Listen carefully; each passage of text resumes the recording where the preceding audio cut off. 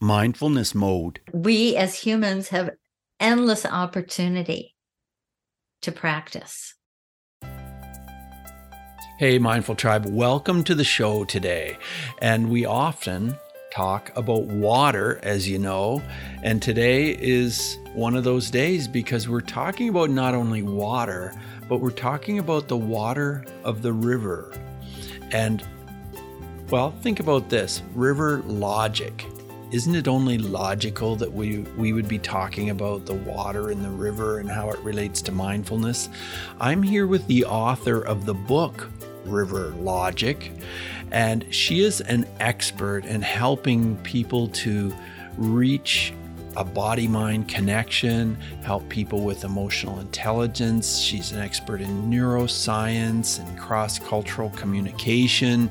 She can help leaders tackle tough conversations. She's someone who has worked in this space for a long time and has so much expertise. I'm really excited to be talking to her today. I'm here today with Denise Blanc. Denise, are you in mindfulness mode today? I am in mindfulness mode, Bruce.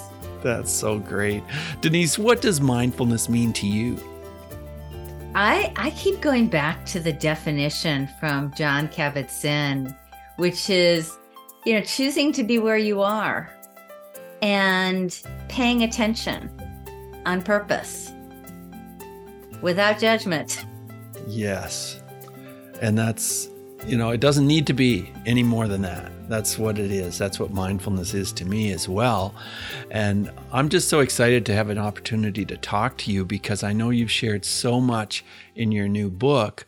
And when I first looked at the title, I thought, that's just so interesting. River Logic, and the subtitle, Tools to Transform Resistance and Create Flow in All of Our Relationships. And then I started thinking about it more and reading a little bit more about you. And I thought that is a brilliant way to brand yourself. Tell us about that moment when you made the decision to use River Logic as your brand.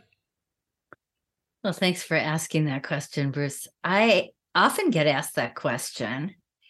I heard a talk from the Buddhist teacher Pema Chodron a long time ago. And she was talking about how we sometimes operate with rock logic, where we get really rigid and righteous, unwilling to kind of move in our position, unwilling to listen to other perspectives. And then she contrasted it with how we can become like water logic, is what she was saying, where we're more fluid and adaptable and willing to listen across differences. And it was like, I don't know, it's almost like one of those little moments of lightning flash kind of thing where I went, that is brilliant.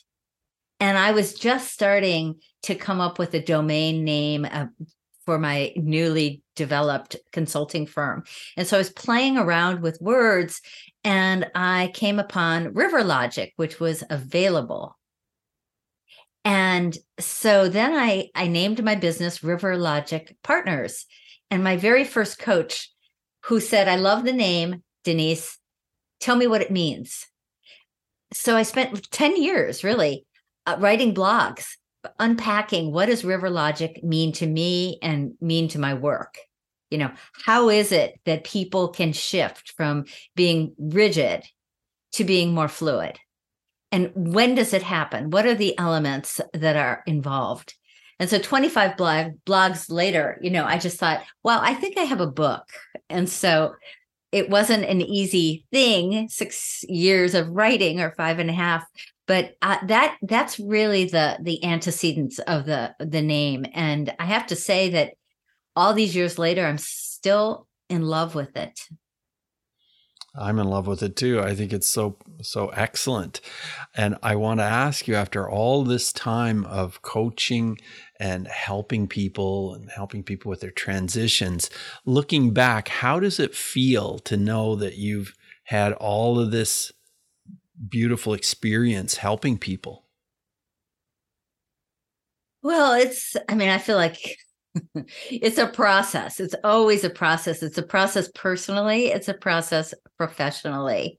Like there's no, I guess that's, the thing about the river that I keep learning. It's like you're on it, and sometimes you're in the rapids. And I've really begun to use river words with people because I do conflict work.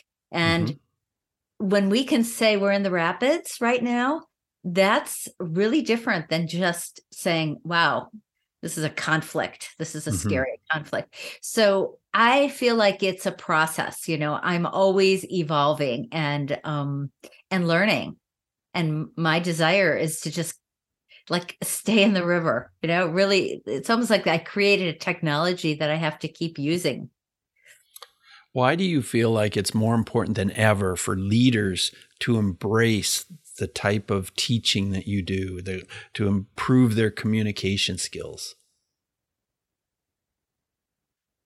Well, we are at a time, it's been going on for quite a while, but inside organizations, there's so much change.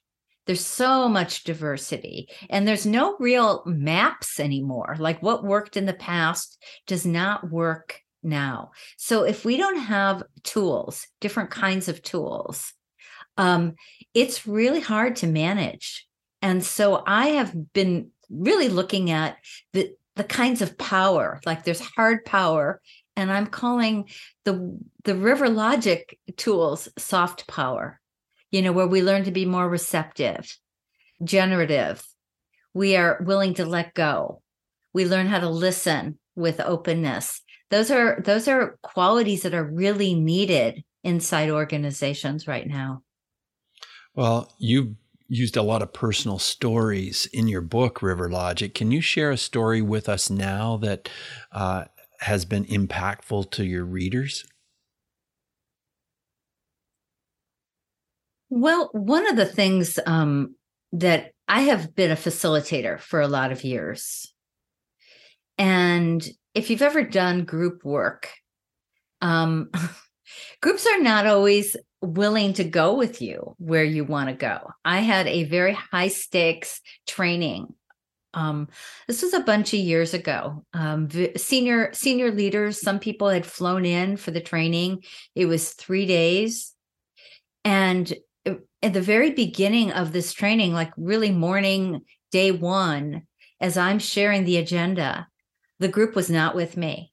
I mean, really actively disengaged.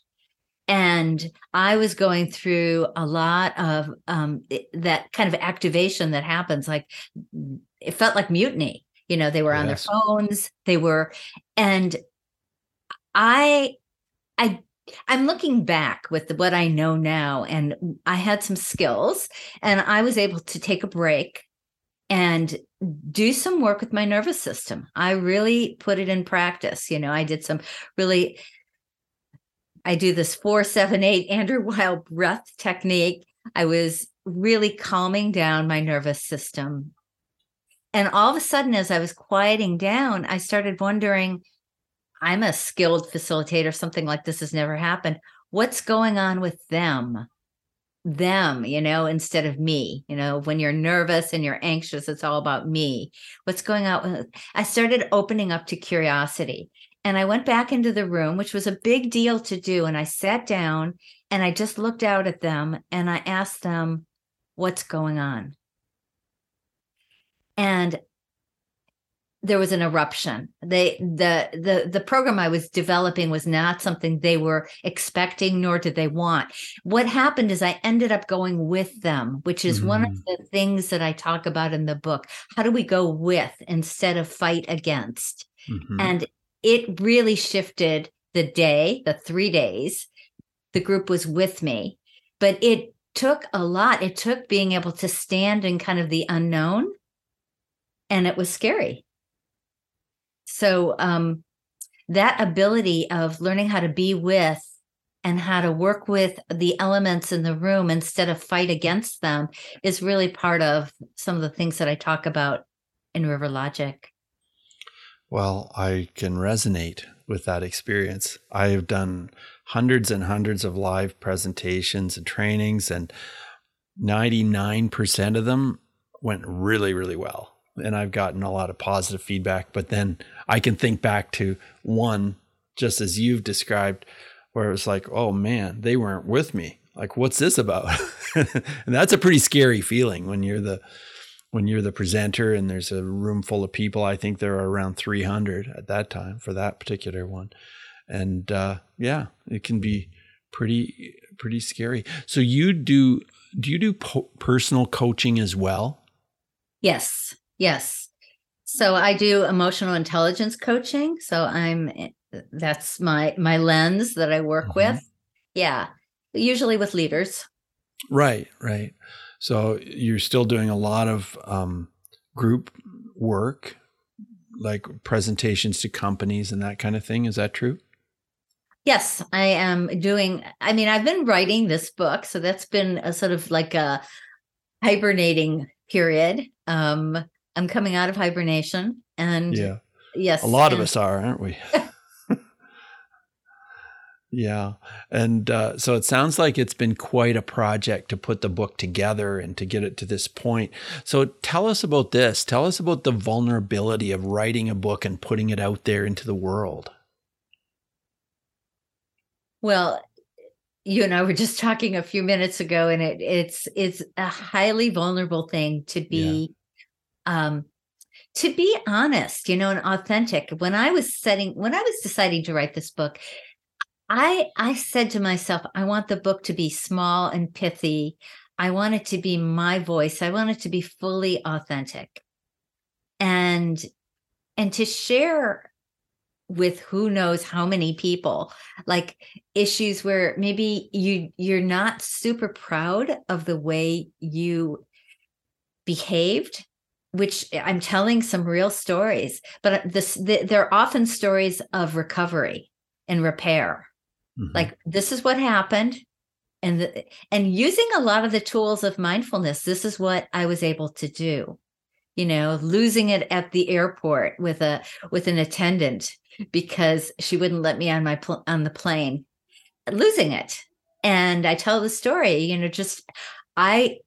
because I do a lot of personal work, I was tracking what was going on. I looked down at one of my hands and it was in a fist. And I mean, the other hand was holding a book. And it was this moment where I was all the signs of like activation and fight or flight was going on. But I look down, I'm seeing my hand in a fist. I see the other hand holding the book, and the book I happened to be holding was The Art of Happiness by the Dalai Lama. So there I was, just in this really ironic situation, and I got it. I was able to make the shift and really look at the attendant and sort of say, wow, you have a hard job, don't you? And she softened, I softened. I didn't get on the plane, but everything shifted. Yeah. And so I'm able to tell that story, even though it's embarrassing, right? Yes. Yeah, that sounds like a very challenging moment when that happened.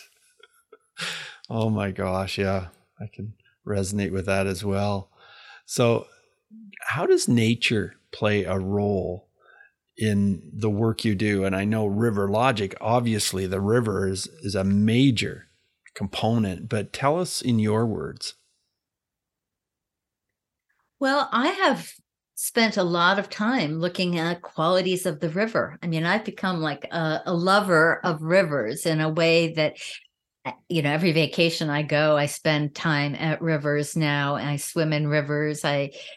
But I have really begun to see, I mean, first of all, just like a river that's alive it's a glorious thing to see, where the movement and the freedom of the water, and all the ecosystem around it is in balance.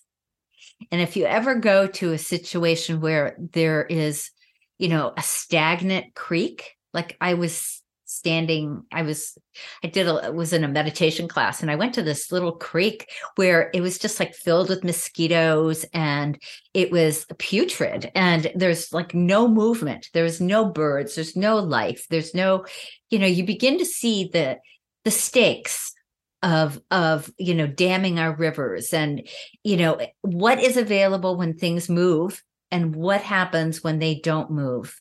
And so I've really begun to, make parallels to us as humans around those same issues. What happens when we're dammed up and polluted? Things get stagnant. It's like disease festers. Self-care is not available. What happens when we learn skills to open and bring, movement and, health? And, so it's, I go back and forth from nature to personal. And I feel like there's just so many rich metaphors that are available. Confluence, I use that word in my book. Confluence is when two rivers come together and they form a solid stream. And I use that word as a communicator, like listener and speaker. When they can come together, there's confluence, and we can become more one stream of deeper understanding. So the nature words have become really important words for me in my work. Wow, that's a great word to use. It really is. I want to ask you, what is the most memorable river that you've found yourself swimming in? Well, I have like a yearly sojourn that I go to the Yuba River near Grass Valley in California. And that's kind of where I go every year on my birthday. Oh. And I sort of like began studying rivers there. That's kind of my place where I started looking at the way water moves and how water is always finding openings, going through the cracks or around the rock, or if it can go through the rock. And it really got me thinking about so many of the elements that I wanted to write about in my book. So that's, yeah. I have a trip scheduled. I'm not sure exactly when, but I'm planning on going to the Grand Canyon for 16 days. And I think it's going to be one of those like epic experiences. Yeah. I think it will be. Yeah, it was epic when I went to the Grand Canyon. I've only been there once, but I would definitely describe it as epic. It was incredibly exciting. I had a dream 11 years ago, and I remember waking up and I was like, oh my gosh, it was so real. And I was sitting in this office and I looked out the window and there was a ravine, and it was going way down, and down at the bottom of the ravine was a river. And I thought, oh my gosh, wouldn't that be amazing to have an office where I can look out the window and see that view, and it could be on a ravine like that. And wow. And then, some interesting things happened. And 3 years later, I ended up with a property, and at the back of the property was this building. And I'm like, there's a ravine here at the back of this building. And it was just like a space that had been used for storage, like a warehouse. And anyway, in 2015, I ended up hiring someone who made that into my studio. And now I have this studio that's overlooking this ravine with the river at the bottom. And I often go down and walk on the path along the river and watch the river. And I often think like that was just incredible. And I suppose many would say I manifested it, but it definitely happened. And it was incredible because there's nothing like the nature, being able to look out the window and be right there, see all those trees and nature and see the river down at the bottom. It's an incredible feeling to know that it's right there.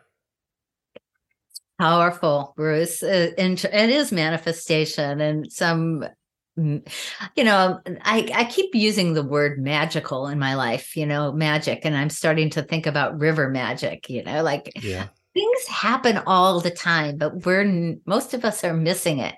Yeah, most of us are quick to push that away. I better not say that. I better not even think it, because people will think, oh, you're a little bit off. That's a little bit too woo-woo, you better not be thinking that way. And yet, if we allow ourselves to think that way, we'll realize that we're surrounded by manifestations. We're surrounded by a magical world and a magical life. Wouldn't you agree? I would. And that word allow is such an important word. Yeah. It's so not, I'm wanting to bring that word into my life more. Like, each year I come up with a word for the year. Mm-hmm. So my word for the year is allow. And and what that's really different than the kind of tenacity. Like, it's good to make things happen. I have that capacity, but what it would be like to allow things to happen, there's that language in Chinese martial arts where they talk about Wu Wei. Have you heard that word? Yes, I have. Which is effortless effort. Yeah. So that is intriguing to me now. I think that's really important to move toward that place of being more effortless, because a lot of us in our society, I think we just keep pushing and trying and pushing and trying to make things happen, trying to make things look the way we think they should be looking. And yet, if we can allow it to be, then many times we can be much happier and be much more grounded. Now, you mentioned that you were becoming a mosaic artist. I'd like you to tell us about that. Well, I have always loved mosaics. Wherever I go, you see them in cities. I was just in Berkeley. I was just like, all these mosaics on Shattuck Avenue. It's just gorgeous. And a long time ago, I had a garage sale, and somebody bought a cracked pot I had. It was like a deep blue, cobalt blue, and she had a hammer in her purse. She took her hammer out and she put it the pot in a bag, and she smashed it. And I go, "What are you doing?" She said, "Oh, I do mosaics. I'm always looking. I wanted to see how it breaks." And that was like, wow, I just I love the concept of taking things, that are cracked and broken and making something beautiful. And so I started taking classes. I've taken lots of different classes, and I've been making pots and stepping stones and all kinds of things. And it's really one of those forgiving art forms, I would say. You could do it as a fine craftsman, or you could do it a little rougher, but there's something really, I think, kind of amazing about taking things that are broken and cracked and putting them together into something that you could call art. That's really interesting. And interesting how that dovetails with the work you do in communications, because, many times we want to communicate, we are trying, we're pushing, but actually our communication style is broken. We don't really know how to go about it. And you come along and help us with that. Do you feel as though that's a parallel? Yeah, maybe. I had never really thought about it, but I guess I don't even think of things as, I mean, everybody's broken in a certain way, right? Everyone's cracks. And one of the things that I think that is so hard for a lot of people is this kind of like fear of how to say something. Will I say it right? So I better not say anything. Yes. Or the people who don't care and they just let it blast. I personally feel like we need to be in rooms. In fact, right before this, I was just in a conversation about this very same thing, where it was a group of people who are wanting to learn how to talk to each other. They're a global team, and they're asking me and my colleague if we can help them around diversity issues. And it's like they didn't really want a class. They kept saying, we've taught, my friend Janet and I have taught a number of classes, but they want to be in conversation. And even in this conversation just a few minutes ago, there was an ouch. Somebody said something that had unintended consequences. Somebody was reacting, and she wasn't going to say it, but she did. And it was beautiful, because in that moment we could talk about intention versus impact, and how important it is to understand the impact we have, and we won't unless we talk about it. And it's oftentimes there's a lot of ouches, we step on someone's toes, but that's how we learn. Yeah, that is how we learn. Yeah. As we move forward in the interview, I want to ask you a question about bullying because I've worked in that space for a long time. And I'm wondering if you have a story you can share with us about bullying where mindfulness would have made a difference. I was thinking about that.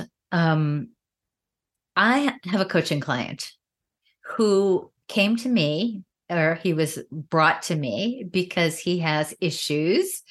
It might be called bullying, or he has very little ability to react. I mean, to respond. He reacts, and what he comes across kind of as a bully with people who are his subservients. Whether it's a staff or students, and I was just starting to work with him, and he did it to me. I had asked him to do a number of things as part of our coaching agreement. And I asked him a lot to do. And he's a busy guy. Yeah. And what I got back was intense. It was, what he does. And I mean, this is fairly recent. First of all, I was thinking I just blew it with a coaching client. And I had to work with myself. So when you talk about mindfulness, what I do, I swim. So I went swimming, and, intense exercise is often sometimes one thing I will do when I'm feeling it. And then I had to talk to myself, and once I started talking to myself and kind of calming down, I went, that was kind of amazing that this happened. If I'm his coach, I got an experience of it. Yes. And so we were able to talk about it in our next session, from a more me being present and grounded and having apologized to him because I realized I was asking a lot, but also for him to see. I asked him, I said, what was your intention in what you said to me in that email? He said, well, it was very unfair what you were doing. And I said, would you like to know what the impact of? He said, I guess. And so I said, on a scale of 1 to 10, it's probably a 9 for me. And so it actually began a real conversation. I mean, I think that was the moment he started to trust me. Right. But I mean, those are skills that I now have that I didn't have probably, I know I didn't have when I was young. Yeah, that's fascinating story. Wow, I'm sure he's learned a lot from that experience and probably will in the next period of time. Yeah. I want to ask you 5 quick answer questions about this topic. And so just 30-second answers are perfect. So the first question, Denise, is this: who is one person who has been a powerful mindfulness influence to you? Well, I listen to Tara Brach, her meditations all the time. I mean, really, when I'm having a hard time, I reach to Tara. So I would say she has been, and Pema. Those are 2 teachers of mine. Awesome. Okay. And my second question is about emotions. How do you deal with your emotions differently as a result of your mindfulness practice? Well, this is a good question. I do a lot of digging about what I'm feeling, and it's usually never one thing. It's usually many things. And so there's a term in emotional intelligence or neuroscience, which is, well, it's feel it to heal it. And so there's the feeling of it, and then there's the naming of it. Name it to tame it. So I do both. I focus on what it is and feeling it, in my body. Like, where is it? Tracking it somatically. Yeah, that's great. Feel it to heal it, name it to tame it. Yes. Yeah, those are both very powerful. My third question is about breathing. And what can you share with us about breathing that is maybe part of your mindfulness practice? One of the things that I teach and that I practice is what I call pattern interrupts. And a pattern interrupt, it doesn't have to take a long time. And what I encourage people to do, and what I do, is 3 conscious breaths throughout my day, if I can remember to. But that shifts the game.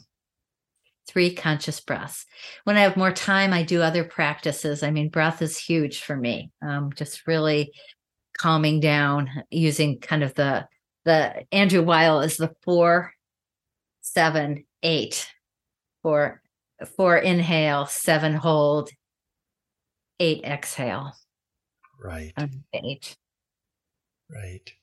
Your book, River Logic, Tools to Transform Resistance and Create Flow in All of Your Relationships, is a book that's making a great impact. And I know it will even more because it's just recently come out.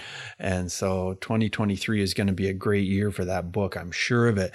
But what other book would you recommend that can help people with mindfulness? I have quite a list. Well, one of the books that I use almost like a Bible, it's called How to Meditate by Pema Chodron.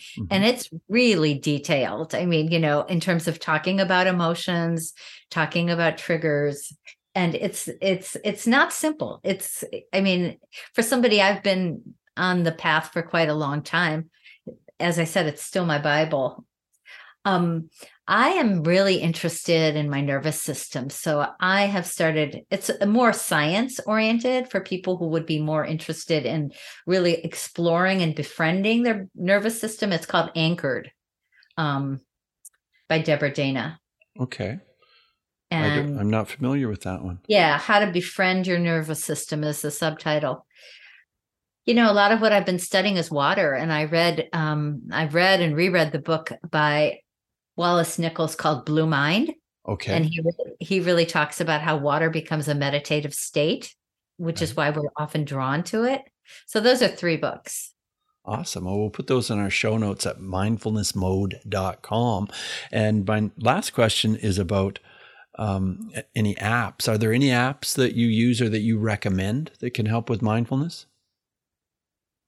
Well, I'm not so much, I haven't really done the app world. As I said, I listen to Tara Brach. Her daily meditation class is my go-to. And is that on an app? Yeah, I mean, you can wherever you get. Well, it's a podcast, so wherever you get your podcasts. Sure. Whether it's Spotify or Apple. Sure. Yeah, she's wonderful. Absolutely wonderful. Well, as we wrap up the interview, I just want to know if you have any final words of advice for our listeners, Denise. Well, the main thing I think is that all of this is a practice. And we as humans have endless opportunity to practice. And I don't know if I've a chance to share. It's just like probably a minute little. You definitely do. Yeah. So I tell this story in my book of, it's a very famous story called Empty Your Cup, but it's a professor who goes to a Zen teacher. And this is like in the 16th century. And he wants to learn Zen. Actually, I think it's the 13th century. He wants to learn Zen. And every time the Zen master starts talking, the professor goes, oh yeah, I know that. Oh yeah, we do that, in our culture as well. And the Zen master decides to pour a cup of tea for the professor. And he takes the cup and he starts pouring, and he keeps pouring and pouring. And the professor says, stop, my cup is already full. And the Zen master then says, yes. And I cannot teach you Zen unless you learn to empty your cup. And I think that's kind of what we all need to do. We need to actually be with each other. We need to empty our cup so that we can actually hear each other and see each other and feel each other. Very true. Yeah, I love that story. And a beautiful way to finish up. Thank you for all the work you're doing and what you're bringing to the world and how you're sharing and helping people be better leaders and communicators. And thank you for being on Mindfulness Mode. Oh, it's my pleasure, Bruce. Totally my pleasure. So fun. Thank you so much for having me. Yeah, fun for me too. Have a great rest of your day. Bye now. Bye-bye. Hey, Mindful Tribe, thanks for joining us today. Thanks for being a listener and for subscribing to Mindfulness Mode. I want to thank one of my sponsors, Athletic Greens, and they have a product called AG1 that I take on a regular basis, and it really is, well, let me tell you a little bit more about why I think this is such a great product. It contains 75 high-quality vitamins, minerals, whole food sourced ingredients, and probiotics.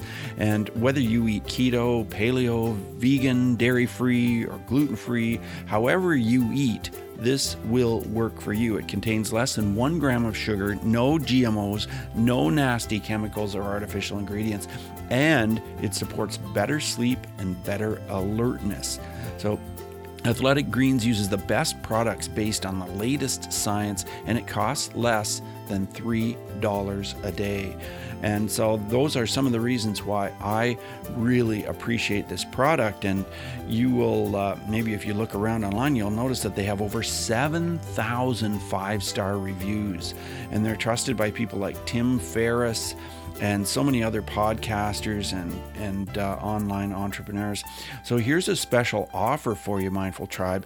Athletic Greens is going to give you a free 1-year supply of vitamin D and 5 free travel packs with your first purchase. All you have to do is visit athleticgreens.com/mindfulness. athleticgreens.com/mindfulness.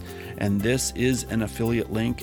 This partner is an affiliate partner. So I just want to mention that I really appreciate Athletic Greens and what a terrific product it is. Mindful Tribe, take what we've learned today to reach new heights of calm, focus, and happiness. Stay in the mode.